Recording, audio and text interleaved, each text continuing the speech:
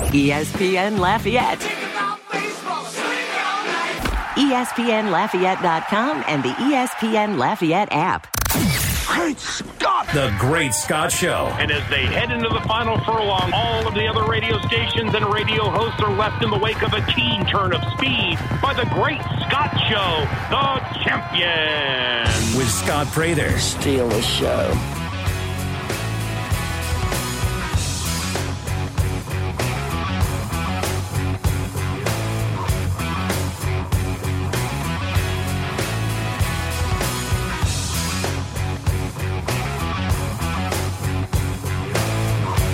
Hello, everybody, and welcome in to the Great Scott Show on a Wednesday morning, May 11th. How's everybody feeling? All the best to you and yours. Rooting for all you guys. I'm rooting for all you guys. All of you. Coming up this morning, got a great show for you. Anthony Babineaux, assistant baseball coach for Louisiana Ragin Cajun baseball, joins me every Wednesday during the season. He'll join me via the phone line this morning. He is in Houston. Louisiana's game against Rice last night. They'll take on Rice again tonight. They'll take on Texas State this weekend. Got a number of things to get into with him in the 8 o'clock hour. Dan Lust, sports attorney. Dan Lust. His platform has continued to grow the last few years, and you hear him on ESPN, on CBS Sports, on Fox Sports, all over the place. I got a lot of questions. Sports, the legal side of sports is interesting, but I'm not a lawyer, right? What is Alvin Kamara? Where is his case going? He was charged for the felony. What is the suspension coming? Trevor Bauer got suspended for 324 games by Major League Baseball, even though a judge found the witnesses in the case to be not up to par.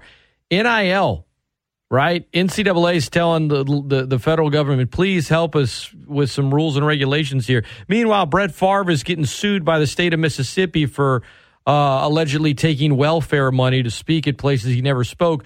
A lot to get into with Dan. That coming your way in 10 minutes. It's going to be a great show.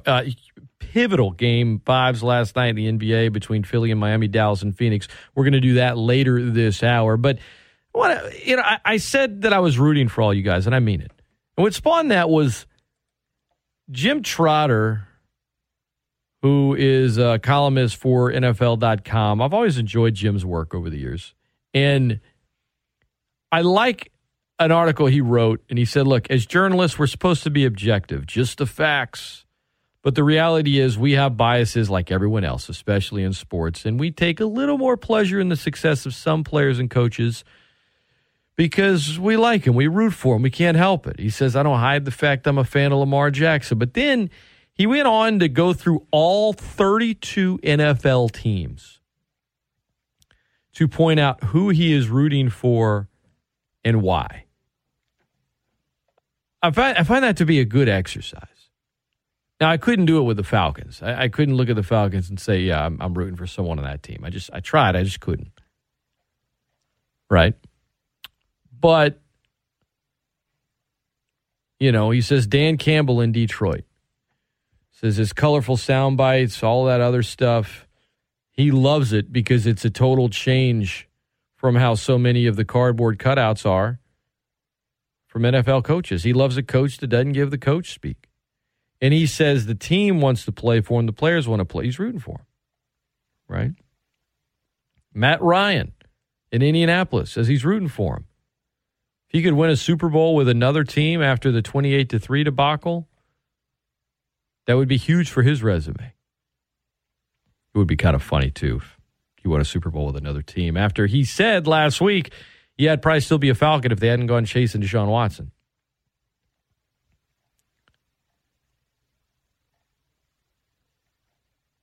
Tyrann Mathieu for the Saints. Returning to a state where he first made a national name for himself.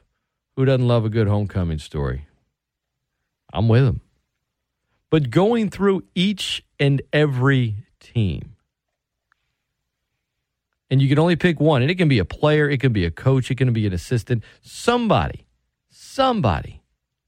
within the organization, if there's one player or person, where are you going? You know, I learned a few things. Kelvin Beachum, a right tackle for Arizona, I didn't really know much about him other than he's a starter in the league.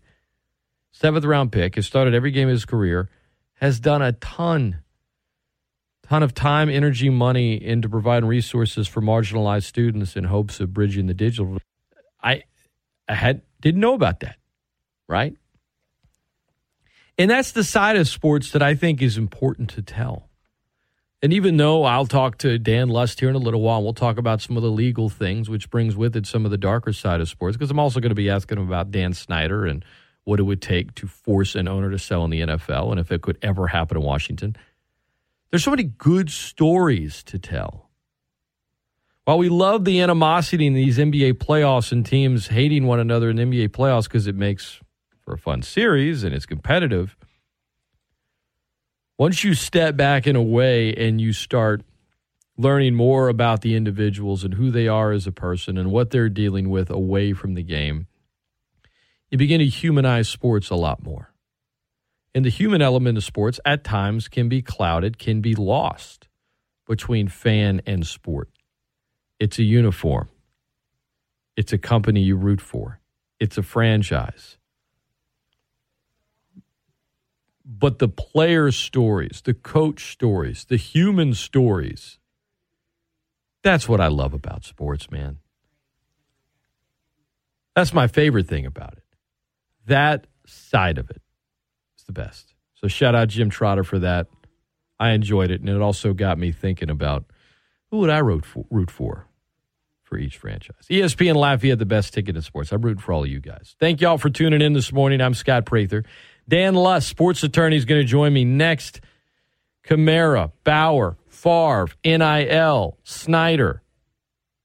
The Raiders, who just fired their president last week, who's saying, I just got fired by Mark Davis because I went to him and said, look, there's some nasty workplace stuff happening here. Some bad things are happening to the women in the building. And then, boom, he gets the can. How much is the NFL going to look into that? How much of it is just leagues with optics in terms of how they suspend things as opposed to actually looking into it?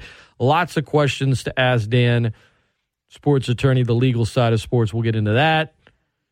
After that, last night's pivotal Game 5s in the NBA playoffs. Anthony Babineaux in the 8 o'clock hour will dig into Ragin Cajun baseball. Not just their game last night against Rice and what's to come tonight, but this weekend against Texas State and more. It's all coming your way.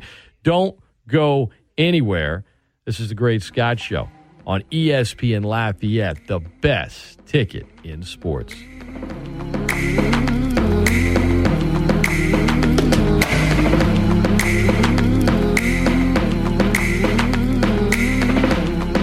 You, my friend. I'm glad I did this test on you, the friendship test. What? You got the best seat in the house. ESPN Lafayette. ESPNLafayette.com and the ESPN Lafayette app. ESPN Lafayette. E to the S to the P to the N. The best ticket in sports.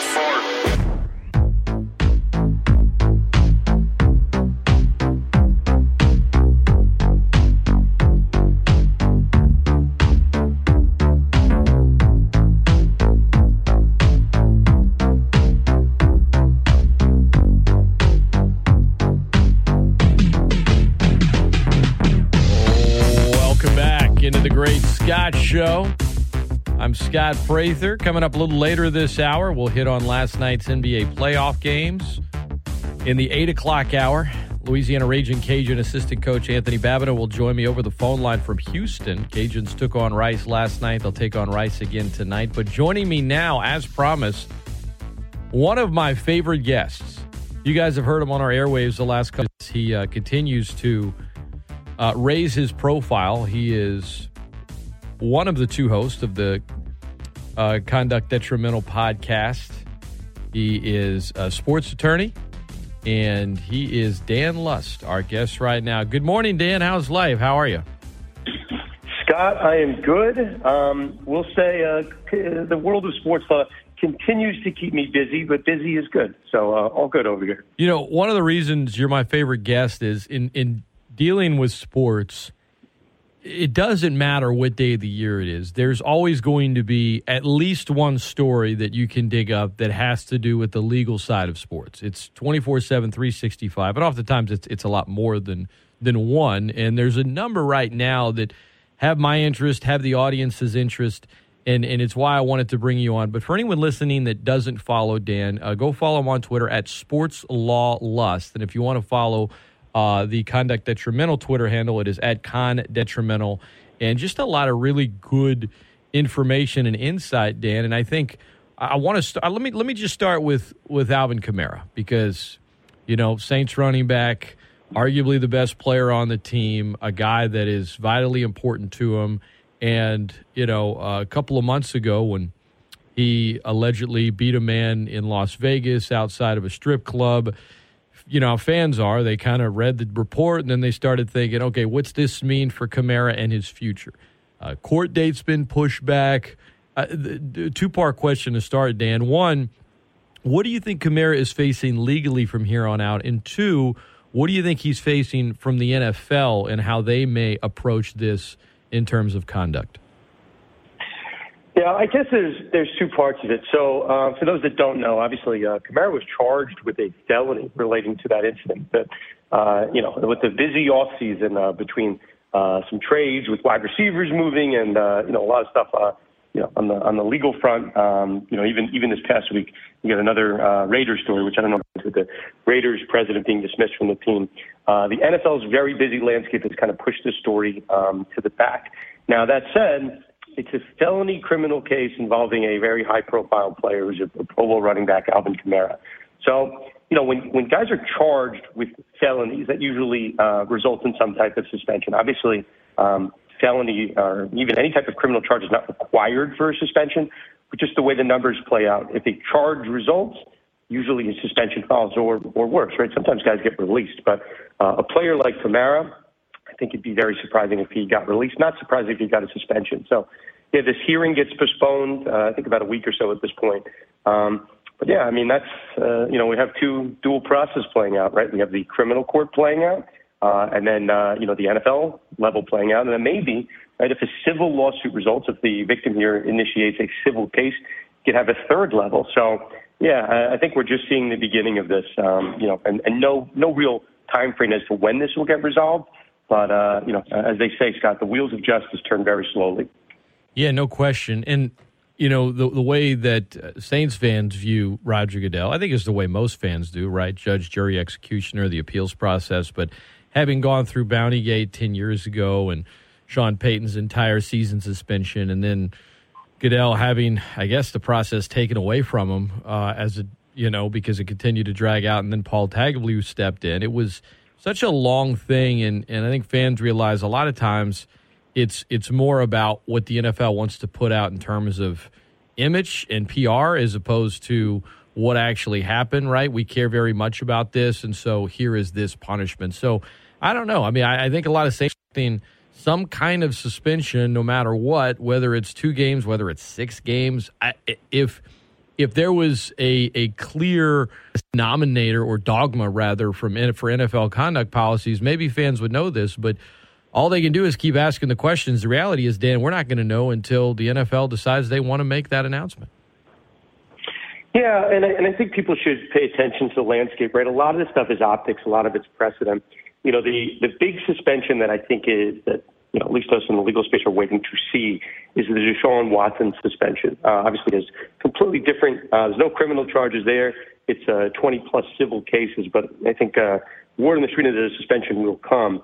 So it's just, it's optics at a certain point. I can expect the suspension for Kamara.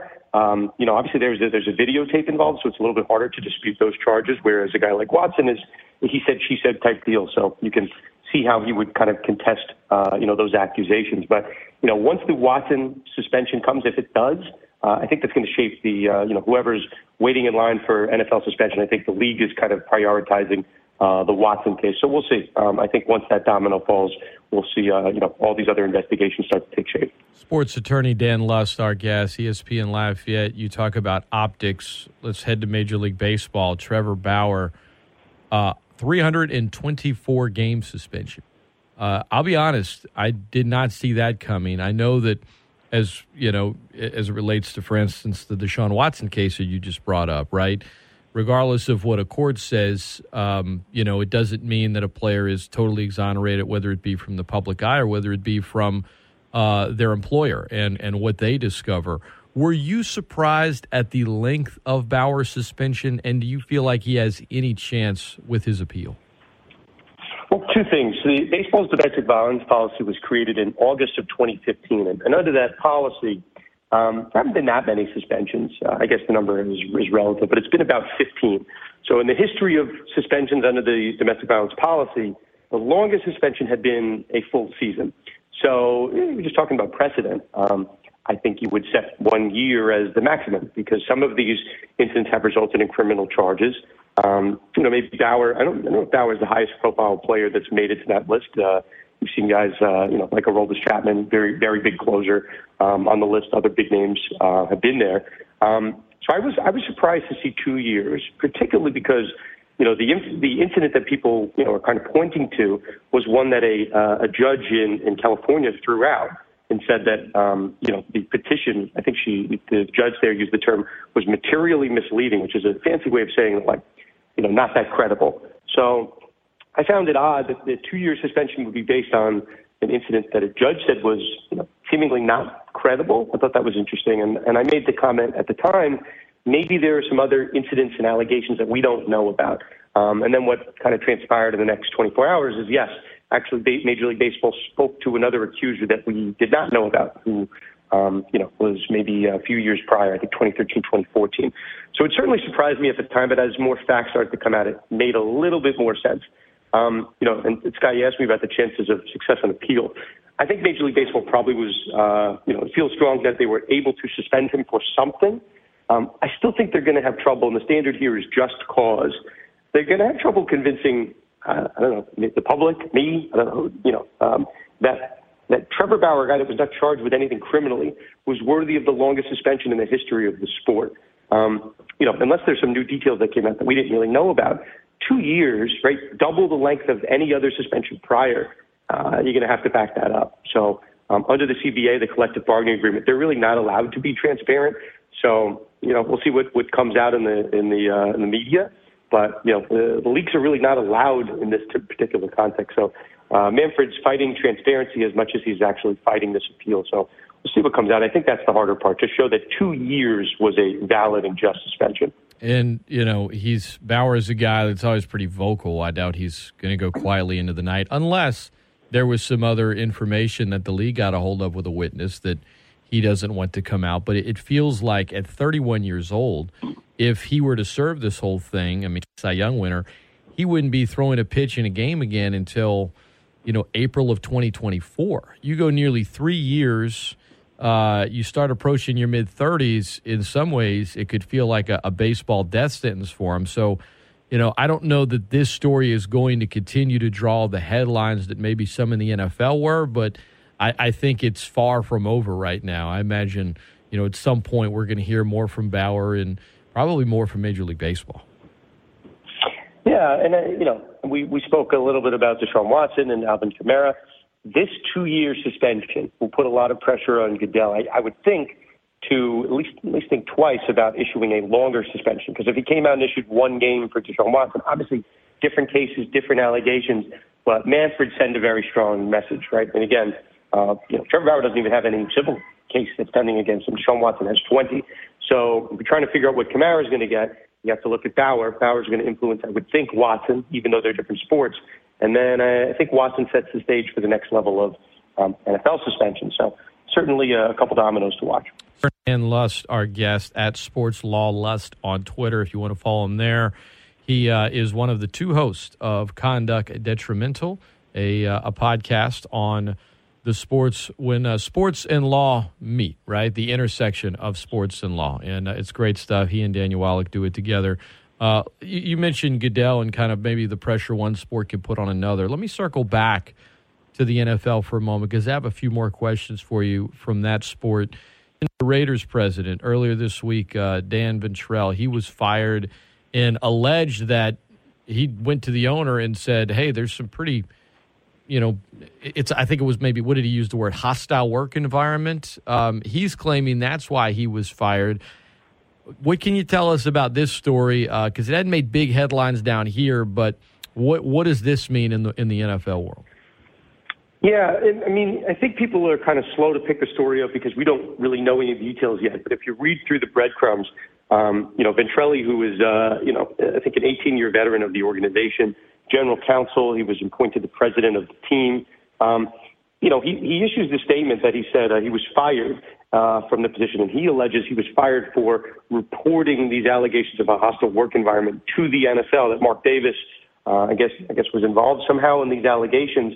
And once Mark Davis found out that this guy, Ventrelli went around his back right to Goodell and NFL HQ, was fired, right? And there's certainly protections. You can't fire someone for reporting toxic workplace or, a hostile workplace, to somebody else, be it a federal entity or whatnot.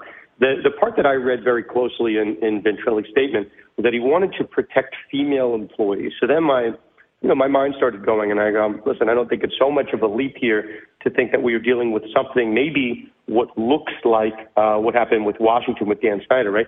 Toxic workplace, sexual harassment, and sexual assault allegations over at Washington. Maybe that's what's going on at the Raiders HQ, because, after the stuff happened with Snyder, I'm like, this is likely going to lead to some other allegations. And then you saw the stuff happen, the allegations come out with the Dallas Cowboys and now, the Raiders. So, people should be paying attention to it. And obviously, Scott, this, Congress is investigating, the Washington Commanders and Dan Snyder at a federal level for what's going on at their work site. So I don't think it would shock anyone if the Cowboys and now the Raiders get brought into those federal investigations. So people should be paying attention to it. You have three teams all in different markets with these type of allegations. All of a sudden, right, that's a national story. So I think the NFL, fans should be on notice. Congress is now, poking around the NFL landscape. So, yeah, I think it could be a big story. I mean, we'll see what comes of it. But, yeah, a guy, a high-profile guy, general counsel, president, being fired after reportedly, reporting these allegations to the NFL. There could be some teeth to it. The guy has retained his own lawyer, so we'll see what comes of it. Obviously, a story to closely monitor. Sometimes the NFL's partners, not to say that they won't report on something, they do. They point it out. But they're not going to have, say, a show of their talking heads debating it, right? So they'll give it some coverage, but won't sensationalize it. And they'll say, look, we're doing our job. It's not this. And maybe they're trying to be a good partner. I mean, if you want to define good a certain way. Anyway, that's just my thoughts on it. But last thing on NFL owners. You mentioned Dan Snyder, obviously, in Congress. For a while, look, Washington fans would love nothing more than this guy to be forced to sell the team. I mean, his own fan base can't stand him. And I always said, boy, it takes a whole lot to force an owner to do that. And then when the news came out of him cooking the books, so to speak, and maybe taking some money away from other owners, I said, this could be something. Add on to, the federal investigation and the workplace environment. Dan, my question is, what would it take for Dan Snyder to be forced to be removed as the owner or forced to sell? Is that something that you could foresee ever happening in Washington? Yeah, I think it's we could make the argument quantity versus quality. At this point, Snyder's kind of hit both, right? He has a number of allegations swirling around the team, and we've talked a little bit about sexual harassment, sexual assault, toxic workplace. You name a legal controversy, and it has involved Washington Commanders for better or for worse, right? Even a lawsuit between the minority owners. It's not a good look, right? You're making the wrong kind of noise. But I did mention this federal investigation. With Congress poking around Washington, what they ended up finding is, I guess at least to them, evidence of financial improprieties, that the team had stole, at least misappropriated money that was due to other owners by cooking the books with respect to how many fans were attending games. So, there is some form of revenue sharing for ticket-based revenue. And the Congress at least found some evidence that Washington had two separate books, one that they gave to the NFL and then the actual book. So I think the combination of messy allegations, pertaining to gender, we'll say sexual harassment type stuff, with stealing money from other owners, those type of allegations, if established, and I think one or both is the right combination to get him removed. So if you're asking me, Scott, to put odds on who's going to be first to get kicked out, right, Dan Snyder or Mark Davis with the Raiders or Jerry Jones with Dallas. I think Snyder's in the class all by himself. So I think, if there was some type of bet next owner to get kicked out of the league, I think Snyder's in a tier alone. I don't know if that number has a minus sign or a plus sign in front of it for our betting people. But I think certainly he's got to be the leader in the clubhouse. He's on board now, right? And that's saying something. Dan Lust, our guest, sports attorney. You've heard him all over the place and from time to time right here on our airwaves at ESPN Lafayette. Follow him on Twitter at SportsLawLust. Sticking with the football theme, it's for a former player, a Hall of Famer, but this story has kind of come and gone over the last couple of years. Brett Favre, Mississippi, is suing him along with some former wrestlers and Ted DiBiase Sr. and Jr., $1 Million Man, ironically. But, Favre, who lives in Mississippi, was accused of being paid a lot of money for giving speeches and not showing up. What kind of lawsuit does the state potentially have against Favre, and how much trouble could he get in with this? Yeah, I saw the headline, and Scott, where my wrestling mind works. I saw three other wrestlers, and I'm like, Ted DiBiase Sr. and Jr., right? We're talking about the Randy Orton, Cody Rhodes, and Ted DiBiase Jr. legacy era of WWE. Legacy. I know my wrestling history here. So, yeah, I mean, this is a lawsuit essentially by the Mississippi Department of Human Services to basically claw back money. So the lawsuit says the defendant squandered more than $20 million from temporary assistance for needy families and poverty program. And if people have been following the story, I think Favre had some comments that he was potentially going to give some money back. Just kind of, messy level. So, you can't accept money for work that you did not do. That is kind of textbook. But the question is, what level did these people know, right, that they, money was supposed to go someplace or that they were actually being compensated for stuff they didn't do, right? Or maybe, right, somebody spoke at a certain event and they were compensated more than they thought they should have actually gotten. So the level of what we call in the legal field scienter, which is a fancy word for saying knowledge of fraud, is going to come into play here. So what Favre knew, what DiBiase knew, what the wrestlers knew, there's other football players involved, what they knew is certainly going to come into play here. So, yeah, we'll certainly see, but this is a messy lawsuit, and we'll see, obviously, what Mississippi had involved with this, because they were getting the money, I think, Favre and these guys thought they were getting the money from a, up in front business from someone from the government. So, we'll see how much knowledge falls back on the government side of this. So, messy lawsuit, but, Brett Favre finds himself in a tough spot here. Dan Lust, our guest, sports attorney, Dan Lust. Who is your favorite wrestler of all time, Dan? Ooh, that's a tough one. I'm gonna go with the Macho Man. I mean, I tend to quote him far more than I quote any other wrestler. I think that's a safe pick. But I've been through the history. I watch all the docs, so Macho Man has held up over time. He's Macho Man and maybe Flair to a certain point, but Flair has become more controversial in recent years. So I don't think I can say Flair anymore. But I'll go with the Macho Man. Yeah, Flair doesn't have to be your favorite, but he is the GOAT. I mean, he's the best of all time, right? Jet flying, wheeling, stealing. Yeah, 100%. Yeah, Daniel Bryan for me. But, I'll segue with that into, I could remember Daniel Bryan at his peak, and it wasn't that long ago. The yes chant was everywhere. There was a player for Michigan State's football team, don't remember his name, but he would do it a lot during football games, and they'd bring him out for basketball games, and he'd lead the crowd, and they'd get going, and you just saw yes chants all over the place. Now, WWE, if they wanted to, or in this case, AEW, I know Brian didn't with WWE anymore, and there's probably some legalities to the yes thing. But my point is, if a wrestling corporation wanted to do an NIL deal with a student athlete, I'm sure there would be plenty of kids in college that would be like, wait, what? I'll do it for gear, right? I'll do it. You're going to put me on there? Sure, I'll promote it, right? I mean, it's the fun, the promos, all of that stuff. And as NIL continues to pick up, and we're kind of in this phase where it's somewhat new and the NCAA can't keep up.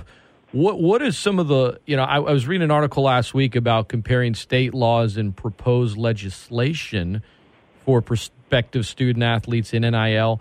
Dan, what are your thoughts on the legal current state of the name, image, likeness in college sports, and where do you think it might be, say, 5 to 10 years from now? Yeah, so, we just did a special edition of our show for college sports law. I think that's the biggest story in our field right now. What the law is, how the law is impacting college sports, how it will impact. So we're about a year into the NIL era, and really what the next year will look like will really, I think, determine the fate of college sports, whether the NCAA will exist, whether the Power Five, or if you're a college football junkie, maybe like the Power Two, whether those guys break off. For better or worse, the NCAA refused to adapt, preemptively strike. And what that led to was state governments coming in and thinking that they know how to legislate college sports better than the NCAA themselves. And I don't know, the NCAA was not acting, so maybe action is better than inaction. And what you have now is different laws across the country. Half the states have NIL laws, half of them do not. The ones that have NIL laws are different nuances to those. And then you have the issue, maybe across the country, who is enforcing this, right? You can have an NIL law on the books, but if the state attorney general is not going to police it, the NCAA is not going to police it, I don't know, what's the point of having these laws? So we're certainly dealing with a lot right now. And then on top of it, this transfer portal opening up, it's lent itself to these boosters, which have kind of formed under what we call as collectives, like these big entities really designed to pay athletes in the transfer portal to come to their particular schools, or high school athletes to come to their schools, or even, incumbent athletes to stay at the schools. You have these boosters that are really dictating college sports. And maybe that's always been the case, Scott, but it's being done at a level where college sports fans are seeing it done very transparently. And this past week, we had the commissioners of the Pac-12 and the SEC really petition Congress for immediate federal assistance. Can you guys come in and help us? So red alert, red sirens going off everywhere. And we'll see now, states are free. There's a concept called federalism, which I don't want to get too much in the weeds, but, states are really free to do whatever they want in a particular industry or an area until the federal government comes in. That's why some states can have sports betting laws. Some states can legalize cannabis, and other states, just don't because, the federal government hasn't stepped in. We are hearing talk of a federal bill coming in to try to, make legislation uniform across the board. Same way that the drinking age across our country would be 21. They're trying to do that for college sports. Maybe that's good. Maybe that's bad. Maybe you're sitting here listening to this being like, I don't want the federal government involved in college sports at all. But whether we like it or not, college sports has a real issue that needs to be solved. If the NCAA is not going to come in and solve it, federal politicians think that they should. So that's what we're dealing with now. And, it is problematic. I'm not sure how to solve it. But federal, Congress, those guys seeming, they're circling here. They want to get their fingerprints on it all of a sudden. Yeah, I think it's going to be one of these evolving things that they'll come up with temporary solutions that are probably just going to create some more issues, and then they're going to react to it after that. I think it's going to be more reactive than proactive, and maybe a decade from now they'll settle into something that works, but it feels like they got a lot of work on their hands with this, Dan. Yeah, I mean, there's no right answers. Like, I've been sitting here on my soapbox for a year. I'm like, the way to solve these different state legislative issues is to have a federal law.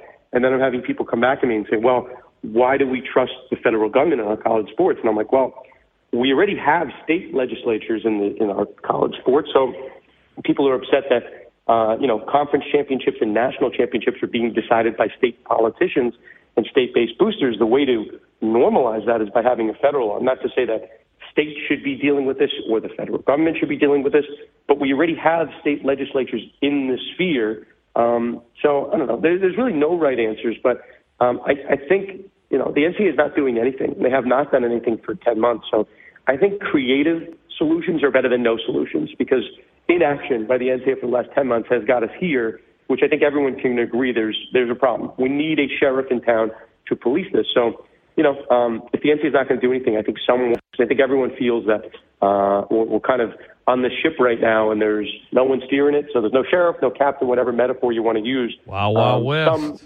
Yeah. Right. Some efforts are better than none. I think we can all agree on that. Dan Lust has been our guest. Great stuff as always, Dan, man. Thanks for the knowledge. Guys, give him a follow on Twitter @SportsLawLust. Check out the Conduct Detrimental podcast that he does, along with Daniel Wallach, and where the sports law intersection of there's a whole lot of it in the world of sports, man. I always have questions. Dan always has answers.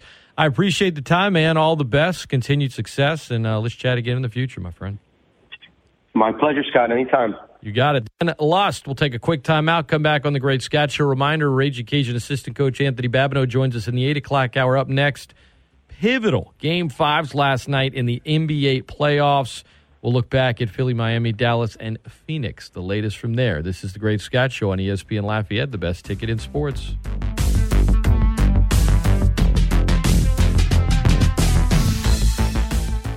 You, my friend. I'm glad I did this test on you, the friendship test. What? You got the best seat in the house. ESPN Lafayette. ESPNLafayette.com and the ESPN Lafayette app.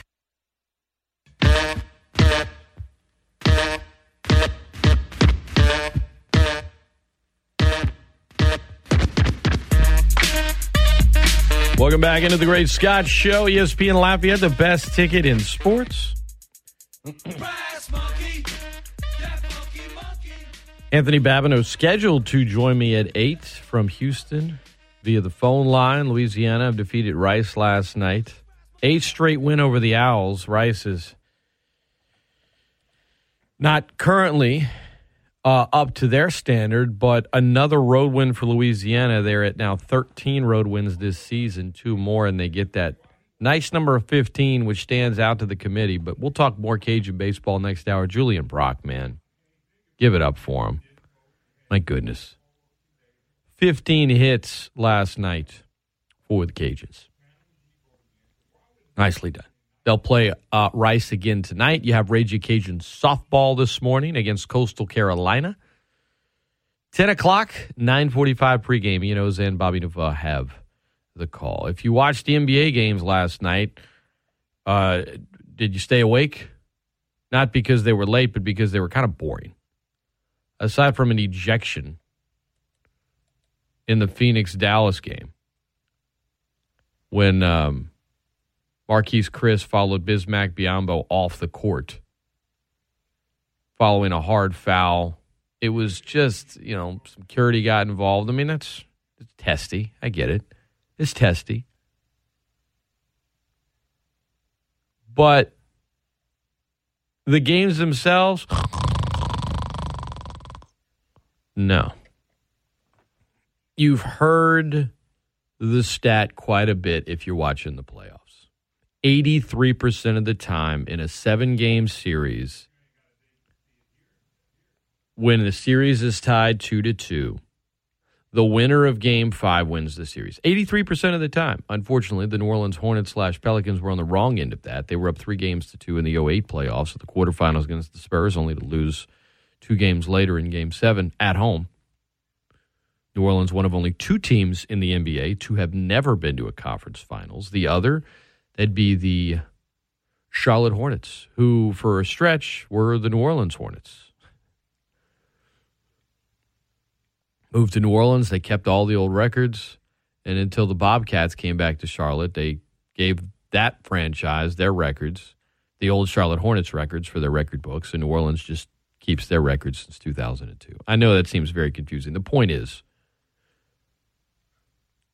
if you have a chance to win Game 5 in a 7-game series when it's tied 2-2, you better do it. It's not always a guarantee, especially if you're New Orleans, but if you're most teams in the NBA, I mean, did you ever feel, I know the series aren't over yet, but did you ever feel like Philly was going to win with Embiid injured and everything else? Did you ever feel like Dallas had any shot in this series? I mean, let's be real.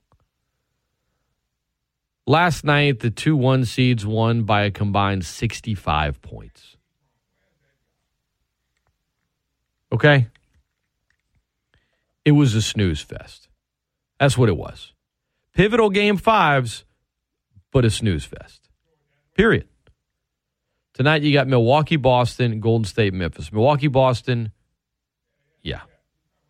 I'm in. I'm interested. Golden State, Memphis, Ja Morant likely done for the playoffs with the injured knee, and the Grizzlies likely going to end their season tonight. Now, they are in Memphis. They are gritty. I suppose they could force a Game 6, but they're not winning this thing. Come on. It's over. And then tomorrow night, I imagine Philly, Miami, Dallas, Phoenix will probably end as well. Now, Boston, Milwaukee, stretch that thing out to 7 games. Give me a Game 7 on Sunday. Phone lines are open, 337-269-1077, 337-269-1077. You can hit me up at ESPN Lafayette. Or email me, Scott at ESPNLafayette.com. Tom Brady. Man, that guy. Jeez. What bad luck that guy has. What bad work ethic. What a bad life he has. Not. I mean, if you don't think this guy just puts him on the table and says, I'm going to do what I want. He hasn't retired from the NFL yet, and he also has far and away the most rich broadcasting contract in the history of sports broadcasting. By a ton. Fox is going to pay Brady $37.5 million a year over the course of 10 years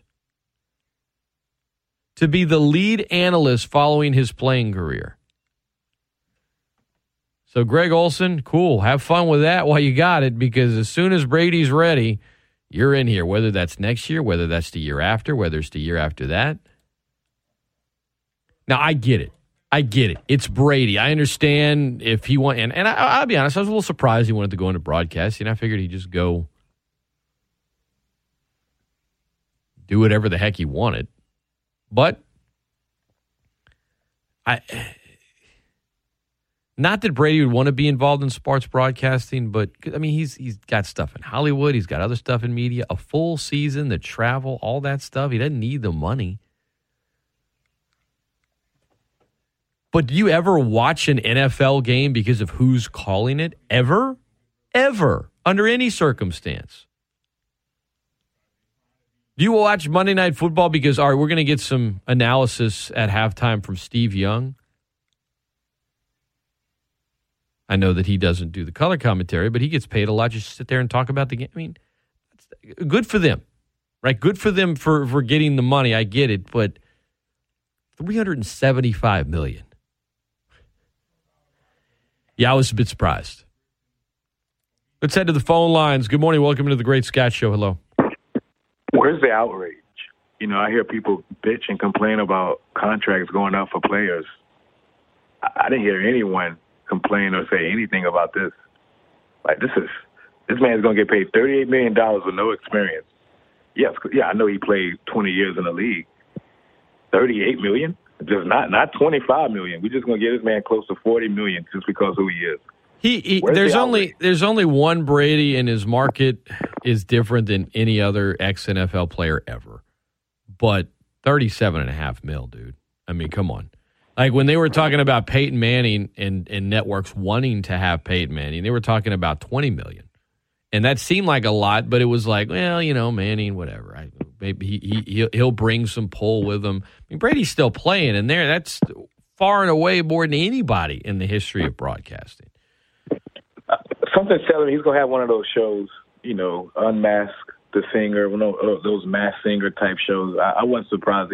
You make a good point, because he does have a lot of media interest. He does have some investments in some movie studios in Hollywood and some projects. There's probably some other aspects of this deal with Fox that are more than just broadcasting. Which isn't to say that that's why he's agreeing to it. I'm sure he's milking that cow for even more than the $37.5 million is my point. Fox is just saying, here, man, we'll take whatever you want. Would you ever let me ask you this. Have you ever watched a game because of who is calling it? Hey, man, when I was a kid, no. But now you might turn off a game, and Brady might end up being awesome. I have no idea. I'm just saying, if you had told me they're going to sign Brady and he's going to be the highest paid, color analyst of all NFL games, that wouldn't have even surprised me. I would have been like, all right, what, they can give $20 million? $37.5 million a year. I was just taken back. I couldn't believe that number when I read it. Yeah, when I was a kid, just hearing Madden and Summerall. But like I said, I couldn't see myself like I got to watch the game to hear Madden. Yeah, it there was a comfort to it, or a familiarity, or for some an annoyance, whatever. It was cool, but you weren't watching just because of them. It was nice, but I got to watch Madden and Summerall. I mean, no one did that. I love Al Michaels. I never watched Sunday Night Football just to hear Al Michaels, and then now it's going to be Thursday Night Football. I'm not going to be, got to watch Amazon Prime this year. I can't miss Al Michaels. No, I'm going to watch because there's an NFL game on. With respect. I don't know. It's a lot of money. Now it makes sense why Aikman and Buck left. I wonder what they try to negotiate. If like, whoa, y'all supposed to get this man how much? Yeah. If or did this kind of come afterwards, and did Fox overreact because they lost Buck and Aikman? Okay. Were they? Was this the next domino to drop? Because Romo got a big payday, and then Aikman, who was making $6.5 million, suddenly was like, "Wait, y'all are paying Romo $18 million? Give me that!" And he got it. It's kind of a new thing for NFL color analysts to be getting the money that they are, and it really started with Romo, and now it's just but he's making almost $20 million more than Romo per year, and he hadn't even finished playing yet. It's crazy. It's nuts. Now I know one listener is probably giddy with this information. I know that over the years his man crush on Tom Brady, Troy. I know Troy's gonna. I'm sure he's ecstatic to hear this news that. Wait, Troy's a Brady fan? You didn't know?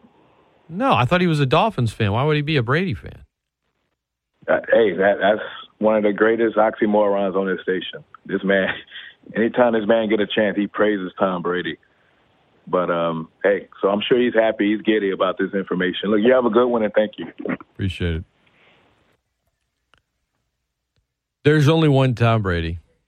His market, his star power as far as football goes is unlike any other player in the history of the league.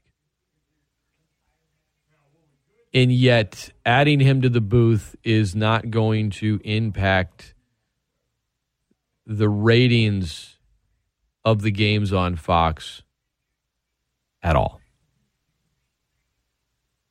At all.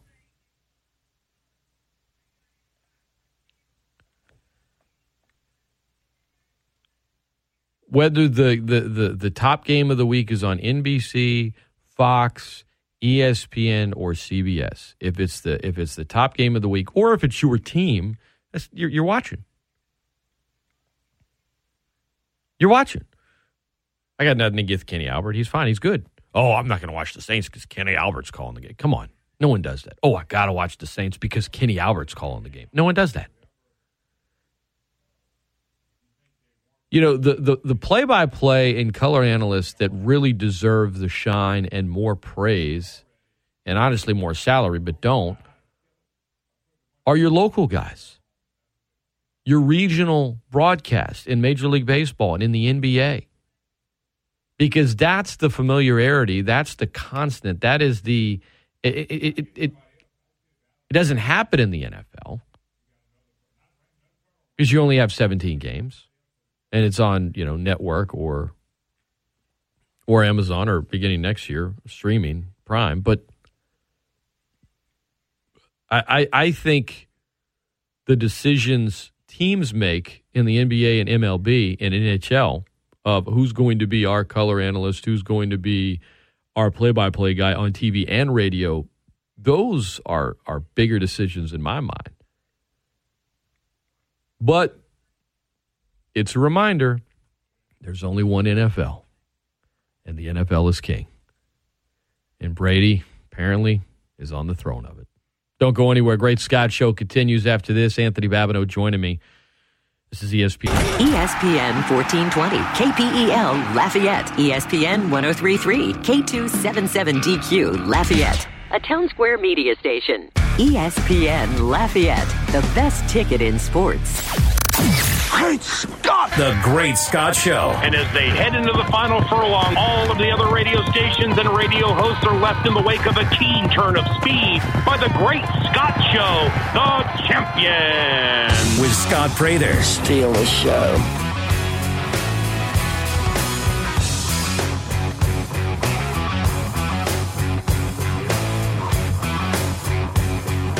Hello, everybody. Welcome into the 8 o'clock hour of the Great Scott Show. Ragin Cajun baseball. Victorious last night, 7-3 over the Rice Owls, their 13th road win of the season.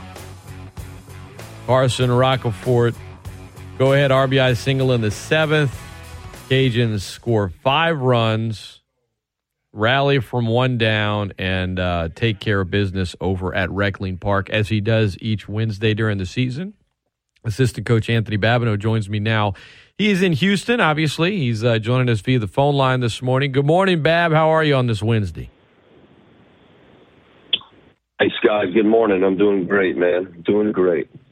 You guys, 15 hits last night. Heath Hood, Kyle DeBarge, Julian Brock, all had 3 hits. Bobby Leday playing back in Houston. He was 2 of 3 at the plate. Mentioned Roccaforte. Kimple had a couple of hits.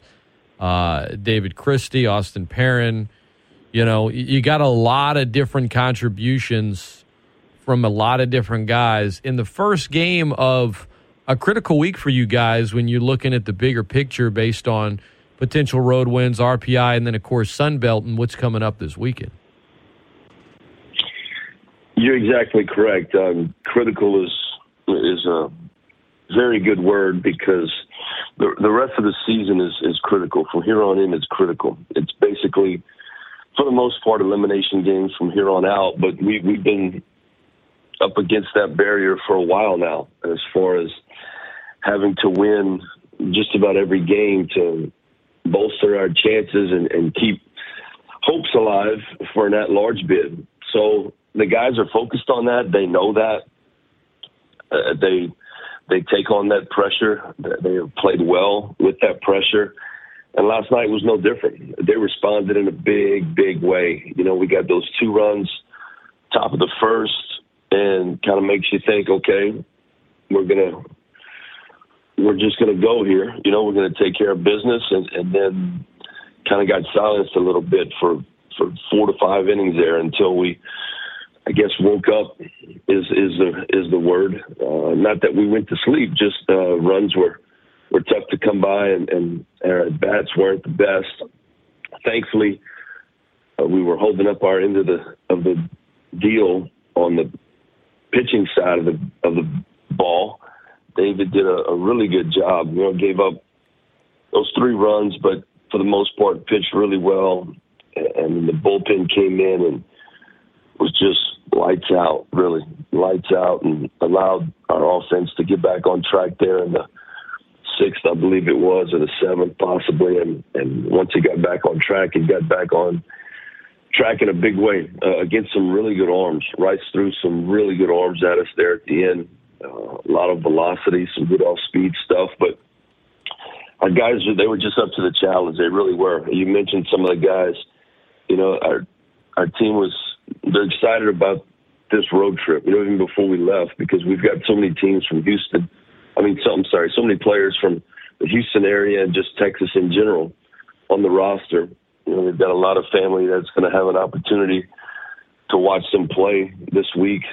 Last night, I think we outnumbered the Rice fans 2-1. You mentioned Julian Brock. He took up 2/3 of the pass list with names from family and friends. So it was just a great night. It was a hot night, hot and sticky night here in Houston, but a great night nonetheless. Speaking of heat, I know that this past weekend at home, the turf, I've been down there, Bab, when it's really hot. You mentioned Julian Brock, back in Texas, a lot of fans there. He played great. You needed him. But is there, I guess I'll just ask you straight up. Is he tired? I can only imagine catching as many innings as he caught over the weekend in that heat. and now it's another busy week on the road. Like, where is he at? I mean, he looked good last night, but how's he doing physically, man? I hope the young man's getting some sleep. Yeah, he's getting some sleep, but he's doing great physically, really. I mean, he's a big, strong guy, and he's in really good shape. That's the thing. All of our guys are in great shape. Coach James Lang does a tremendous job. Brian Davis, our trainer, they do a tremendous job of making sure our guys are staying on top of their hydration and their food and eating the right things and getting enough to eat and in the weight room. We had a team weightlifting session yesterday morning before the game. This team, we find that they play better when we lift the day of the game. There's a lot of different opinions on should you lift on game day, should you not. This group loves to lift on game day. Now, we don't get as heavy a lift and as long a lift on a game day than we do as a non-game day, but they like to get up, get going. This team we've had some teams in the past that, breakfast is not mandatory. They're not eating breakfast. They're sleeping in, and they'll eat lunch and they'll eat a good pregame meal, but they're not going to eat breakfast. But this group, the coaches all are early risers and down in the restaurant for breakfast, and these guys are down there with us, whether it's mandatory or whether it's eat on your own, and they get up and they make sure their body is fueled correctly, and they're big, they're strong, they're fast, but Julian, he's doing fine, both physically and he had a great game last night. He really did. Just continues to marvel each and every game out there. And like I said, I was happy for him because he had tons of family and friends being right here from Houston that were in attendance last night. Yeah, the game this season, in a lot of ways, it seems like it slowed down for him in a good way, and he's just gotten better and better as the season's gone on. Not to say that he was playing bad, a month ago. That's certainly not the case, but the tear he's been on at the plate as of late and the consistency, behind the plate and in his position and his role, just he's been crucial in a lot of ways. And you mentioned the team lifting and the health of the team. Fans chat all the time about lineup changes or, this today it's this one, tomorrow it might be this one, and analyzing it. And I talked to Coach Deggs about it, right? And he's always got his reasons. I guess one thing I've never asked him is how often is it we're just not playing this guy today because of rest? Is that common with this team, or is the vast majority of the time – I know the vast majority is lineup based, right? But how often does a guy on the team this year just get that day of rest? Not that they'd wanted, but that you guys as a staff say, okay, we need to let him take the day off here.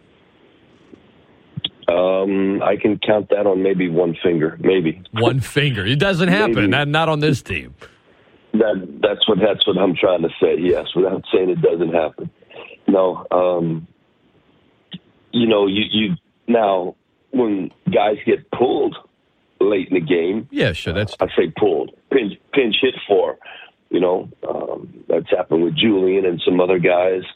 If it's a comfortable lead or if we're down a few runs late, that will be for rest or, last night,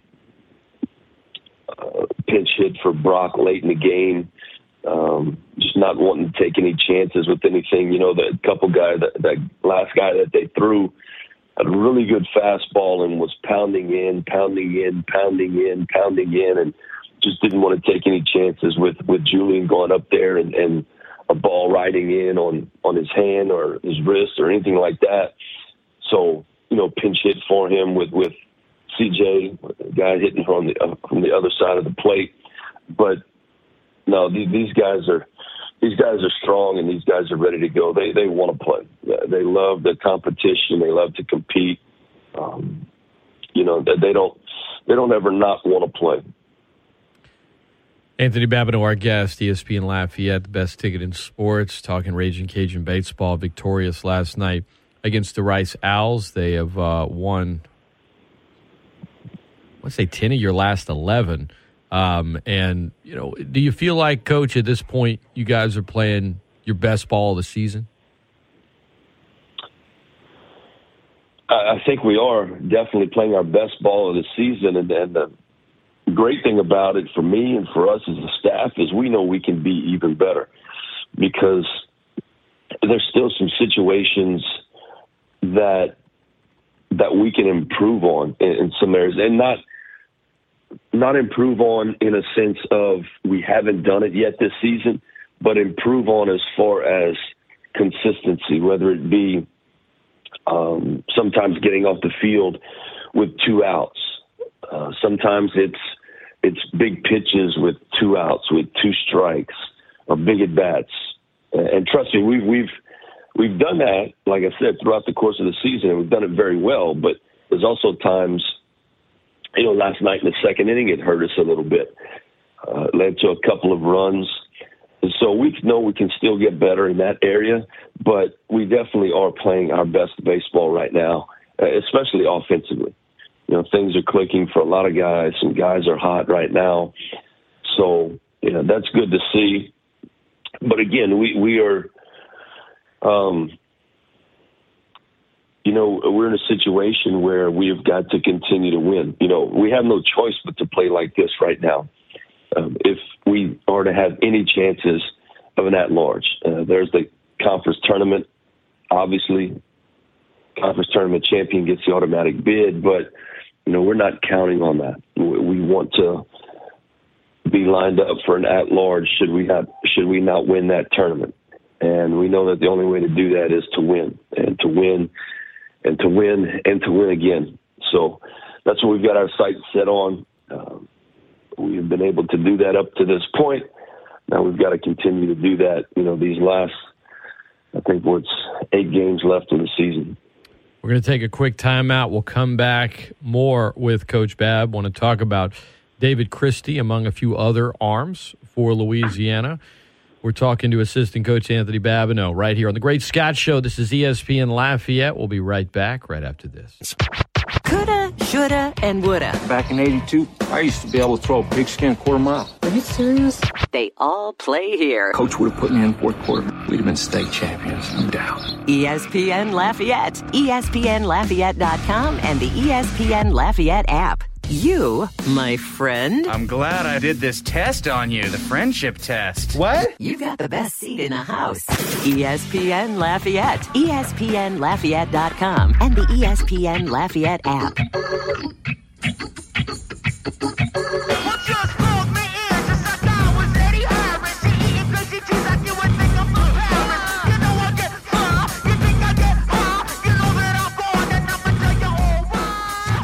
Welcome back into the Great Scott Show on a Wednesday morning. Louisiana Ragin Cajun assistant coach Anthony Babineaux, our guest in Houston. Louisiana victorious last night against the Rice Owls. They'll take on Rice again tonight, 6:30 first pitch, 6 o'clock pregame right here on ESPN Lafayette from Learfield. Jay Walker, Brad Topham, and then this weekend against Texas State, who sits atop the Sun Belt Conference standings, who has a 38 RPI. Cajuns now up to 13 road wins. 15 is a good number to get to when you're looking at potential at-large bids. They've got 4 more road games left, as Coach Bab and I said earlier. Critical is the word. All the games here from here on out, but the Cajuns playing their best ball of the season, knowing they can play even better ball. And Bab, part of that is guys just finding their way, finding their rhythm, or adjusting to the game once the game is adjusted to them. I'm looking back at this past weekend, and, guys like David Christie and Peyton Havard, we hadn't seen those guys in a while, and they look good, right? And then Coach Matt Deggs tells me on Monday, we're probably going to start Dave Christie tomorrow night. And he starts last night, and, he does some work, and Perrin went in there, and then, of course, Toyd and Bo Bonds as well in relief. But there's been, that's just the latest examples. There's been a lot of cases this year, Bab, of guys on the team who you see them, then you don't, or you see them and maybe they struggle and you don't see them for a while, and then they come back. And I know that's not uncommon, but I feel like this year with this team, it seems like it's with more players than it normally is. You know, sometimes there might be one or two guys, and this year I feel like we've seen it a lot. Well, I don't know that we've seen it. Maybe so. Maybe to I guess people that are not in it every day, right? Like I am, and that we are. But yeah, that's things that happen. Especially both pitching staff and offensively. I mean, the guy will come in and maybe struggle a little bit or struggle for a couple of games, and then you make a move and somebody else gets hot, and it's just like anything else. You go with the hot hand, right? I mean, you go with the guys that show that they're going to be consistent and that they can do it, because this is a must-win deal. And I'm not talking about just the stretch of the season that we're in. I'm talking about the season. It's a must-win deal. It's no longer. I mean, it's development. Obviously, guys have to be developed, and you want them to develop to hopefully have a chance at the next level. But it's you've got to do it for me, because it's like I said, it's a must-win league, a must-win sport, college athletics. So, if a guy is showing that he's not able to do it consistently, then you've got to go to someone else, and when that someone else shows a little bit of consistency, you keep going with that guy. But what the hope is, and, you mentioned guys that possibly had an opportunity early but hadn't had one late. What you hope is when that opportunity does come back for that individual, that they succeed, that they do well. That's what David was able to do in his start last night. But he got that start last night because of what he did over the weekend, in that inning that he threw over the weekend. He was really lights out. But David is a guy that just works incredibly hard. He has a great attitude. He's not obviously not pleased and satisfied with the amount of time that he's gotten, but he's not,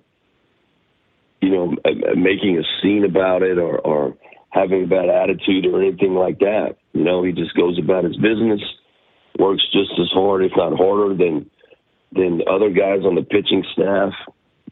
And it paid off for him. It usually pays off for those guys, whether it be a pitcher, whether it be a position player. Guys that work, that shut their mouth, that do what they're supposed to do, but when they have an opportunity, it usually works out for them. And that was the case with David Christie last night and over the weekend. You'll see a guy tonight start the game that you hadn't seen in a while as well. Tommy Ray gets the ball tonight. But that's what happens in these weeks that you have 5 games, right? It takes more people. You've got to come up with starters and sometimes guys out of the pen that haven't pitched for a little while because of the amount of games. For a while we've been going 3 games a week, weekend to weekend, with finals and the travel that we had, the 2 weeks in between Appalachian State and Atlanta, Georgia State. And then now you've got, two midweek games. Next week you're going to have a game on Tuesday. So, Tommy Ray is going to get the ball tonight, and some guys are going to pitch out of the pen that you probably haven't seen in a while. Cooper Rawls was up last night. He'll be up again tonight out of the bullpen. So we need those guys to step up and be good for us when given that opportunity, because we need them. It takes everyone, especially this time of the year. Yeah, I remember seeing Tommy Ray back opening weekend, and he looked really good. And sometimes the scouting report comes out or whatever it might be, but guys looking good, coming back when that number's called, performing. You're calling his number tonight. Another guy I remember watching is Drew Shiflett. How is Drew doing? Is he all right? Yeah, Drew's doing okay. He's fighting through some things, medically, but he's on his way back. Good. So he's not ready to take the mound for us, but he's he's in a good frame of mind, and he's fighting his way back. Nothing life-threatening, obviously, but just going through some things. But he's got the support of the team behind him, and hopefully he'll be back for us at some point.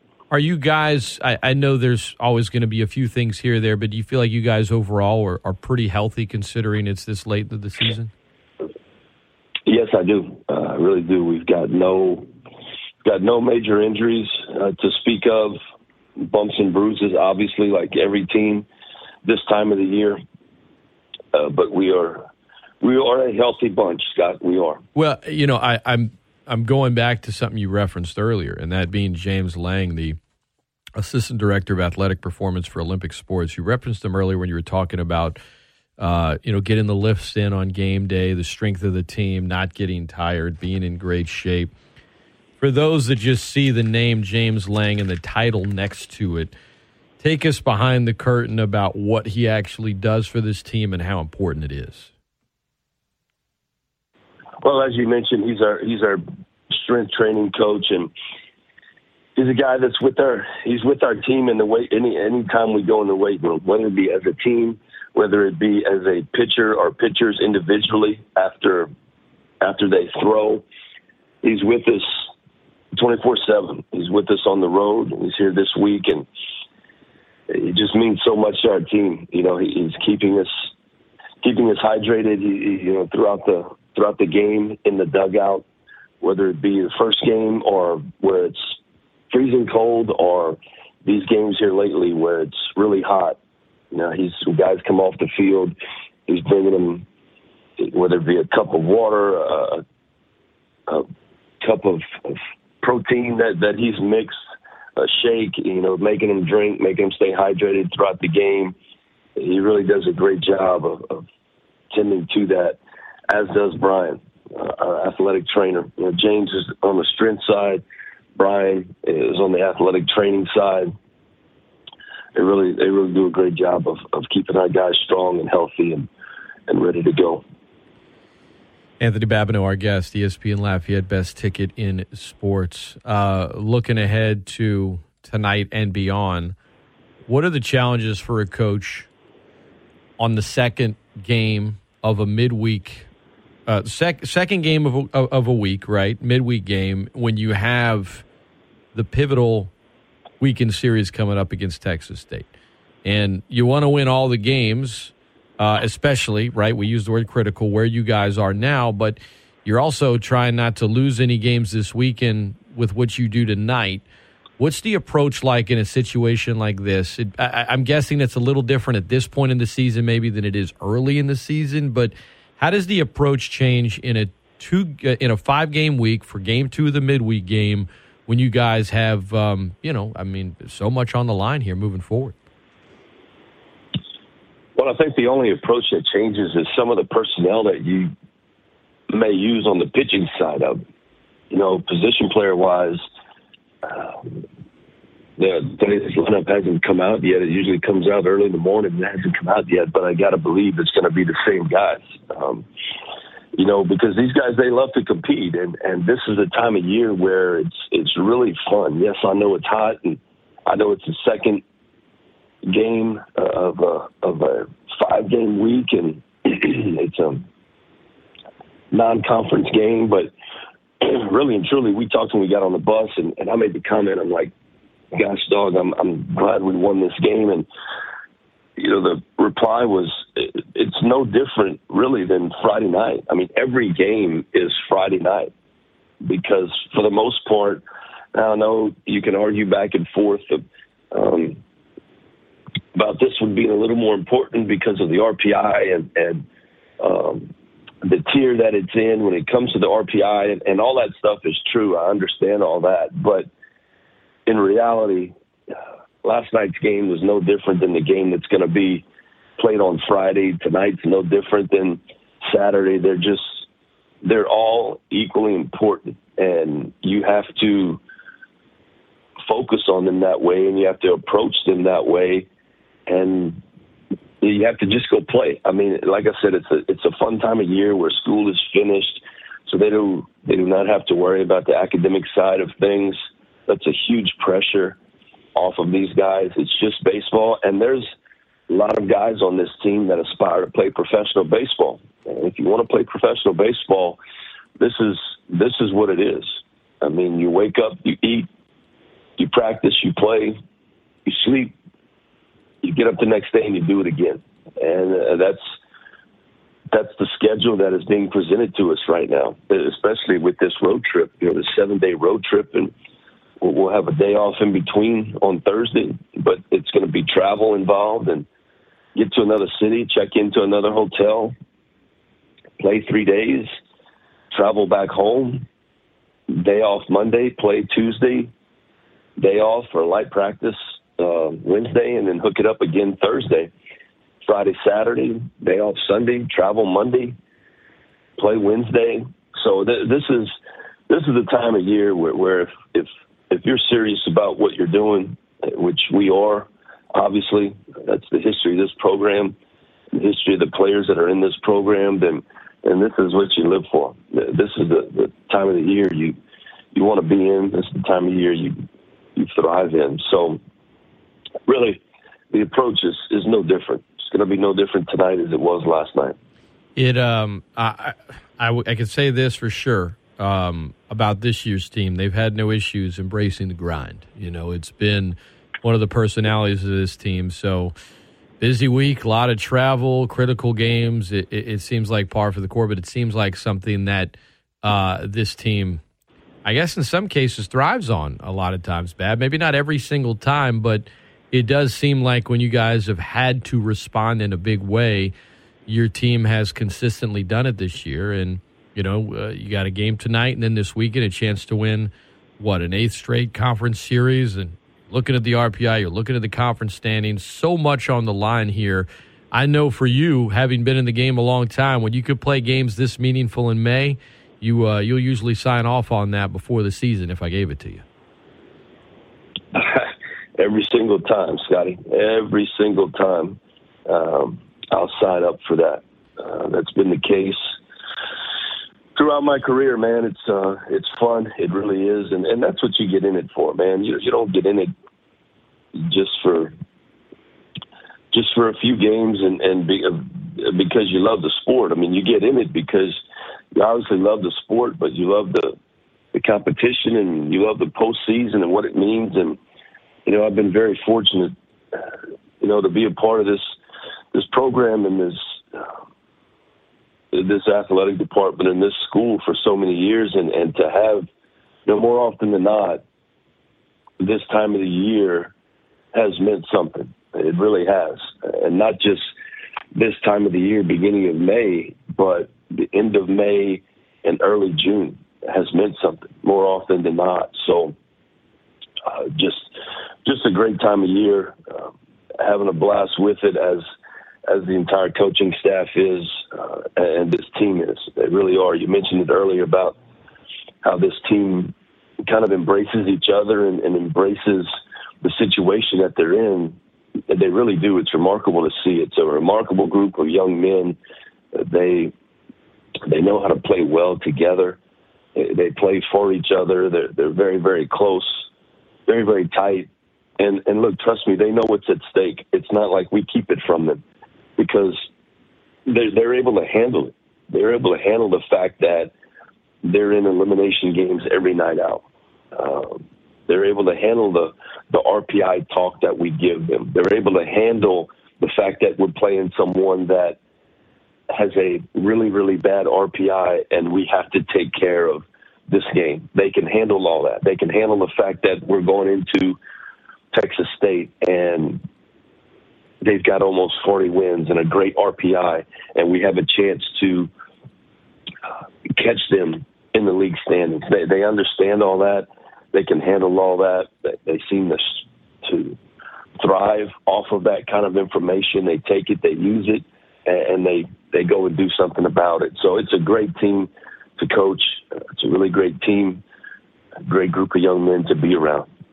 Well, I know when we talk next week, you'll officially be 1 year older, and I know what you want for your birthday, and that's to be playing in the month of June. Anthony Babineaux has been our guest at TonyBab16 on Twitter, though.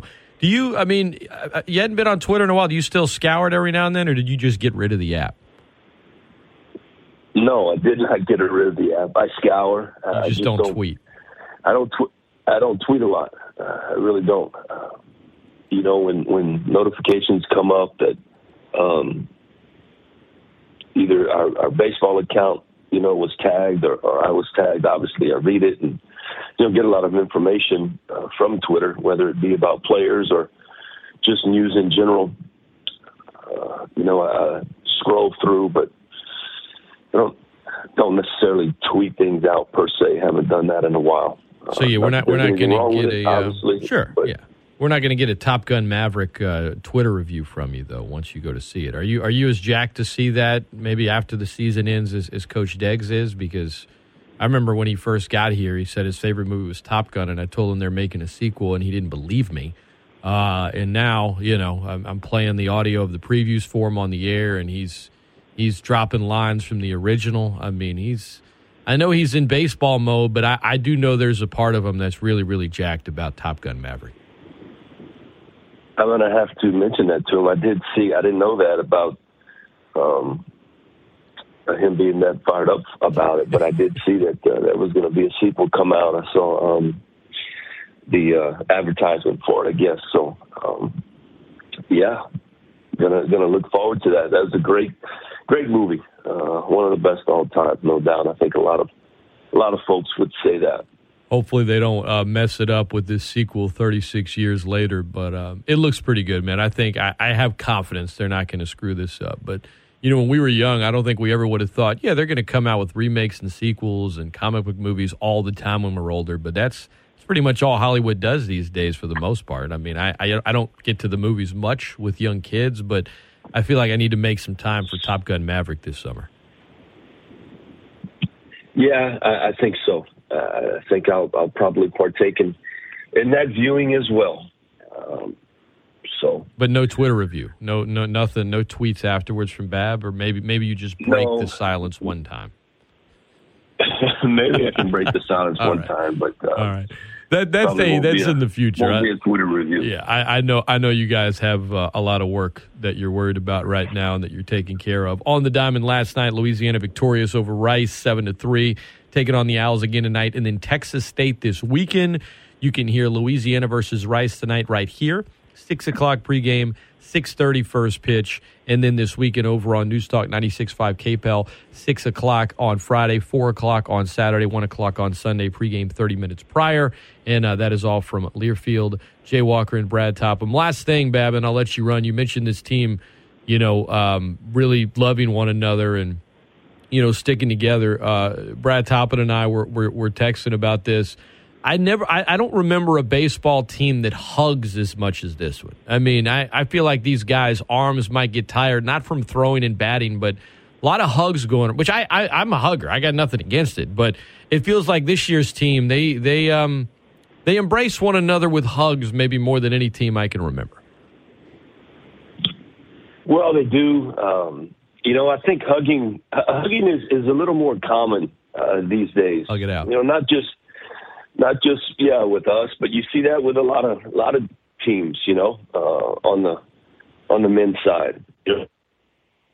All obviously the high fives and the fist bumps and the dap ups and that's still all part of the game, but hugging is more embraced. It really is, and our guys are no different, man. Just a sign of affection, a sign of congrats, a sign of really victory and triumph. It really is. So, yeah, this team, I guess you can say, is a group of huggers. It really is. I'll take it though. We see a lot of hugging going on. That's really good. That's usually a good thing. Now, this to be clear, this isn't can hug all they want. This isn't an invitation for everybody that goes to see Louisiana and Nichols next Tuesday. This isn't an invitation for you to go hug Coach Babineaux. I mean, if you know him, maybe, but make sure you don't just walk up to him if he doesn't know you and give him a big hug. I mean, a birthday hug. Hey, man, and And if you do, I don't know you, hey, that's fine, too. Okay. That's all right. fine. Birthday hugs are welcome Love next for week. All. Love for all. Hey, birthday hugs, yeah, man. That's crazy when we talk next. 51. Wow. Thought I'd never get to 50. But that happened last year, and here we are, 51. But it's great, man. It's great. I feel great. I believe I'm healthy. At least that's what my doctor says. So we'll keep plugging along. Just Getting older, number. Scott. ER. Older. Not old. ER at the end. Remember. That's Remember, right. I've told you that before. Always put ER at the end of it. Older, not old. No doubt about it. 51 Absolutely. and young. Absolutely. Coach Babb has been our guest. Appreciate you taking the time, man. We'll be listening tonight. Safe travels to San Marcos later on as well, and look forward to chatting with you next week, my friend. All right, Scott. Thanks, my man. Have a great day. You got it. This is Anthony Babineaux, Louisiana Ragin Cajun assistant coach, friend of the program, Ragin Cajun lifer. A lot of good info there. Ragin Cajun softball in action today, this morning, as they will be taking on Coastal Carolina, who defeated ULM yesterday, 10 a.m. So we got it early for you. 9:45 pregame. Pregame starts in an hour.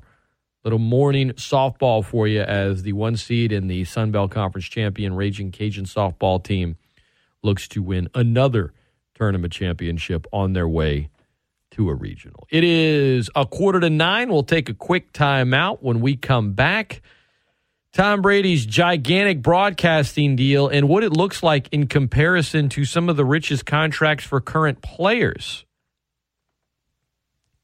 Is this really going to work? Is it really worth it for Fox? Don't go anywhere. It's the Great Scott Show on ESPN Lafayette, the best ticket in sports. Hey, this is Rich Eisen. You can hear me every day on ESPN Lafayette from noon to 3 on The Rich Eisen Show. He still hasn't given up his dream of becoming a member of the Beastie Boys. Drop! Scott Prather on The Great Scott Show on ESPN Lafayette, the best ticket in sports. It does go well with the chicken. What are you saying? All you trekkies and TV addicts, don't mean to this, don't mean to bring static. All you Klingons in your grandma's house, grab your backstreet friend, they get loud, blowing doors off hinges. Welcome back into the Great Scott Show, 8 o'clock hour, final segment. Big thanks to Anthony Babineaux for coming on the show. Tomorrow, scheduled to have an interview with Louisiana Ragin Cajun Director of Athletics, Dr. Brian Maggard, among others. Be careful out on the road, everybody. A number of accidents to report in the last 30 minutes. Vehicle accident on the corner of Vero School Road and Fufale. Vehicle accident on the corner of Kali Saloom and Bayside Drive. And 10 minutes ago, a vehicle accident reported over on East Simcoe and East 3rd Street. Be safe. Weather forecast, it's getting hot this week. From the Storm Team 3 Weather Lab and Daniel Phillips. Today is sunny, high of 91. Tonight clear with a low of 69. Tyrann Mathieu contract details are out. And he has $18 million guaranteed, $9.5 million signing bonus, $28.3 million in total value. I like the 28.3. I feel like Mickey Loomis just threw us a bone on that one, and Tyrann, so thank you for that. Falcons. But if you look at the contract, there's two voidable years for 2025 and 2026. In 2024, $7 million, cap hit of $10.9 million. But all of the guaranteed money, for the most part, when you factor in his signing bonus and his base salary this year of $1.5 million, and then the $7 million base the following year, a lot of the guaranteed money is in the first 2 years of the deal. A lot of it.